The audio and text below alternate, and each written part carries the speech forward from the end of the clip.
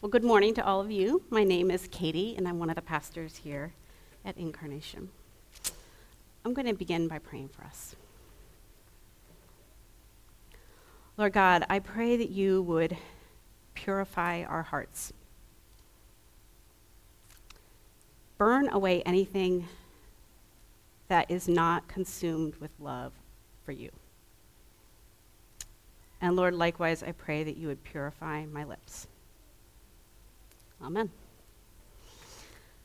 So Thursday was Ascension Day, and so we have this tradition in the Anglican Church where if there's a feast day that happens in the middle of the week, we have permission to move it to the Sunday following. So Ascension Day was Thursday, and so we're celebrating the Ascension today. And the Ascension is the day when we mark how 40 days after Jesus' resurrection, he was taken up or lifted up into heaven, depending which reading you look at. And both of our readings from the writer Luke and the gospel attributed to him and the Acts of the Apostles describe just how the disciples saw Jesus rising into the air. And presumably, he went so high that eventually he's hidden from their view by the clouds. It's a bit like when you see a plane flying overhead and you're craning to see where it's going to go, and then the clouds obscure it. I imagine it's a bit like that, right? It's a bit like when you're looking at something that is so high in the air that eventually you just lose sight of it. And I imagine that was what it was like for the disciples. And in our Acts reading, the disciples seem so shocked by what has just happened, as we would all be, that it takes this encounter with these two angelic figures. It's a bit like those who greeted Mary Magdalene at the tomb, right? It's these like two angelic figures in both her story and in this story that sort of bring the person to themselves and sort of explain what it is that they've just experienced. And I like to wonder, was it the same two angels, right? Did the same two angels who greeted Mary Magdalene come back and help out these befuddled disciples? But regardless, these are the angels that send them on their way back to Jerusalem. And this is what the disciples saw, right? In both Acts and in the Gospel, what we see is a straightforward telling of what they witnessed.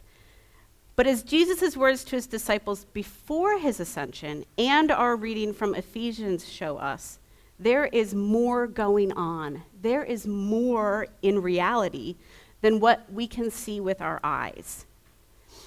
In the Bible, the heavens refer not just to the sky, but they refer to the place where God and other spiritual beings dwell. The land is where people live, and because God represents a higher and a more transcendent reality, it's natural that we would refer to him being above or up in the heavens. But in reality, as we see from the book of Genesis at the very, very beginning, the heavens and the earth are actually overlapping. And God's intent from the very beginning was that heaven and earth would be fully integrated, that they would never be separated, so that his will would be done perfectly in the place where he dwells as it is on earth. But the union, that sort of ability for us to see into the heavens, has been fractured by sin. So now we can't see into heaven really at all, if ever. But what today's readings do is they sort of pull back the veil for the minute, and they give us a glimpse of what is happening in heaven as these events are unfolding on earth. And as Ephesians says, that glimpse of heaven that's given in Acts and the Gospel according to Luke is meant to help us perceive the hope to which God has called us, the riches of our inheritance as his saints, and the immeasurable power that is granted to believers through the Holy Spirit. Our view of the Ascension is a bit like the Transfiguration that we celebrated before Lent. At the Transfiguration, the disciples and Jesus are surrounded by a cloud, and they hear a voice tell them that Jesus is God's son. Or it's like how in the Old Testament, in 2 Kings, the prophet Elisha is in a city, he's surrounded by this enemy army. His servant is freaking out, and Elisha says, "Don't worry." He asks God to open his eyes, and then he sees the hills are just filled with armies of angels. Or it's a bit like Daniel, who has a reference to, he sees the ascension, and he sees this vision of the Son of Man ascending to figure the Ancient of Days to receive ruling authority, honor, and sovereignty.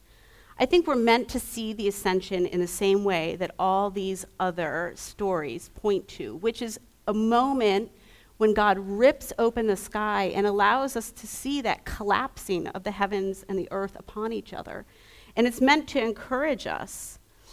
The ascension invites us to allow God to open the eyes of our own hearts so that we can perceive what is happening in the heavens and be encouraged by how God is at work. So let's talk about the ascension for a minute and what exactly is happening. First, it might seem obvious, but I think it's actually something it messes with your mind a little if you think about it for too long. But Jesus' body goes into God's dwelling place, a place that previously only spiritual beings have ever resided in.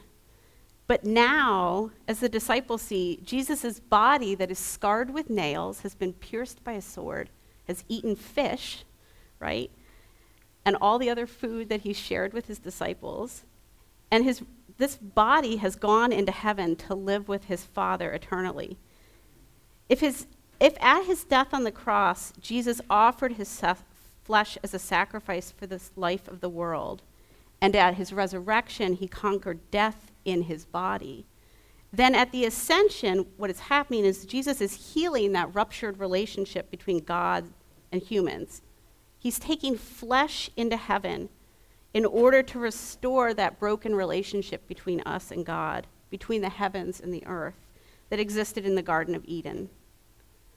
There's lots of ways of understanding the scope of what Ephesians means when it says that we are called to perceive the hope to which we have been called.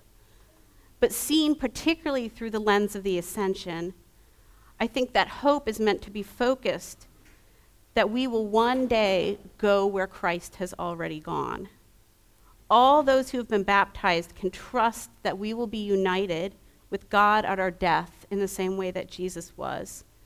And that when Jesus returns from the heavens, we will enjoy a restored relationship between the heavens and the earth in our resurrected bodies. We will ascend that ladder, that path, that way to God that Jesus has already established for us by following in the path up to God and returning to earth. That is the same path that we will follow as well. At death, we will go to God and we will return. Well, we'll be resurrected in our resurrected bodies, but somehow our spirits and our bodies will be reknit together and we will enjoy life with God on earth.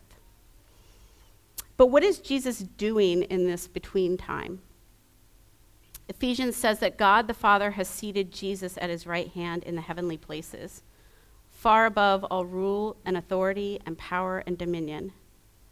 I know it sounds like Jesus went to heaven just to have a rest. That's always the way I thought about it as a kid when I saw the images of the Ascension. I was like, he worked really hard. Now he's just going to go take a rest, maybe a nap, read a good book. Until someday God taps him on the shoulder and is like, you're needed again, you gotta go back, right? That's the way I saw it as a kid, and actually it took seminary to maybe jog that out of me. So if you're like, yeah, what was he doing? I thought he was taking a rest. Don't feel bad. But it's not quite right. So let's dig into what Ephesians says about what it means that Jesus is seated at God's right hand. Throughout the Gospels, we hear Jesus being designated either by the voice of God or his disciples or people in the crowd. We hear him again referred to again and again as God's Son or King David's Son or the Son of Man. And where he's present, the reign or kingdom of God is shown in his authoritative words and miracles. But as we just saw, if you saw anything of the coronation of King Charles III, then you aren't really a king. Right? He had a long waiting period, and he wasn't really the king until he was crowned and given the authority of a king. Before your enthronement, you're just an heir. And while that's a privileged position, you don't have the authority that a king has. And so when Ephesians says that Jesus is seated at God's right hand, it's really saying that Jesus has finally been installed as the king, as co-regent over the universe with God the Father. In his earthly ministry, Jesus certainly acted as one with authority, and that's what people around him recognized. But now he reigns as king in heaven. He's no longer tethered to space and to time the way he was when he had a body. And so now he reigns as king in a different sort of way. And he gives us access by that presence with God.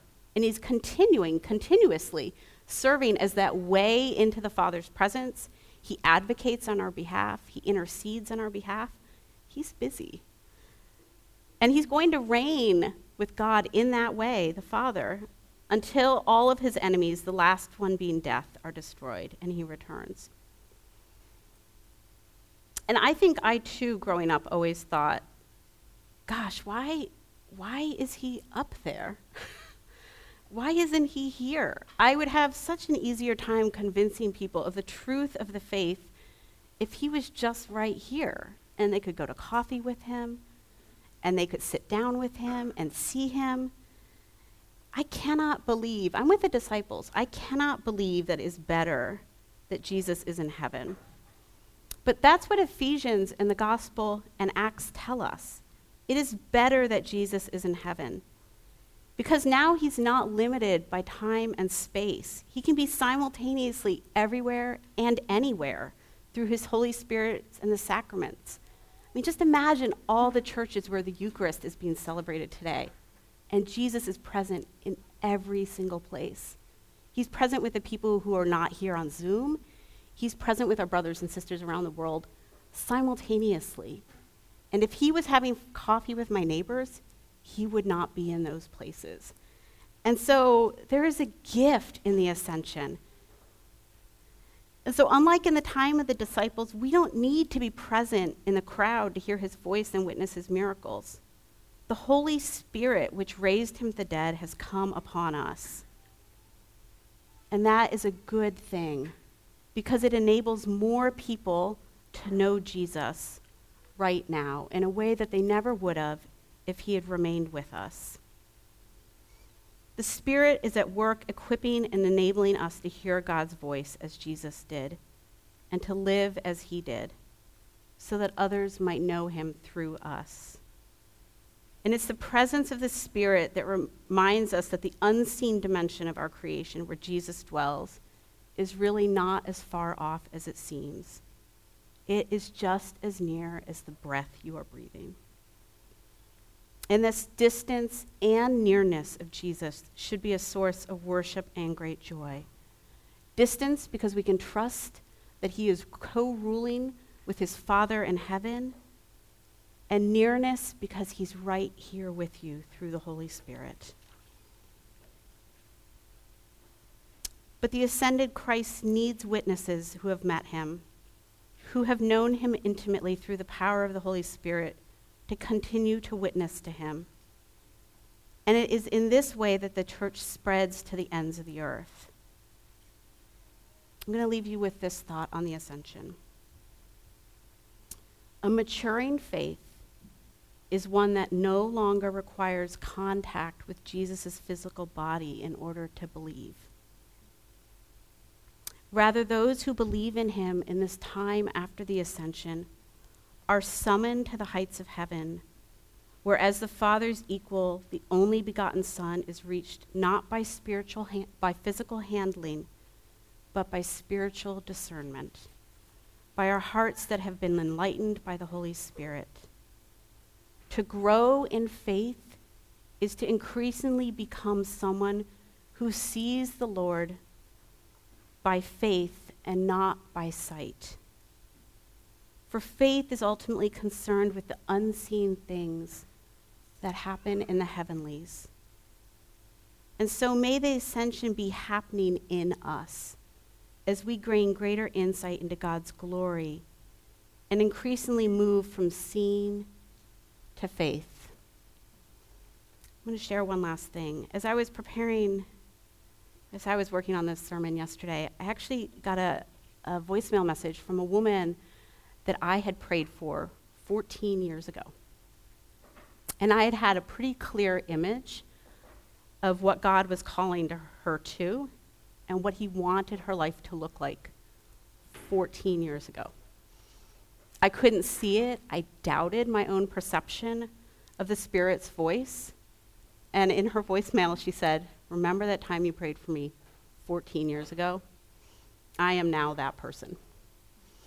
And for me, it was a reminder of this last point, that to grow in faith is to be someone who increasingly looks to the heavens and is led by the Holy Spirit and has the ability to not be distracted by the things of earth, but is increasingly becoming more and more aligned with God the Father and the Son, who dwell in unending light. Amen.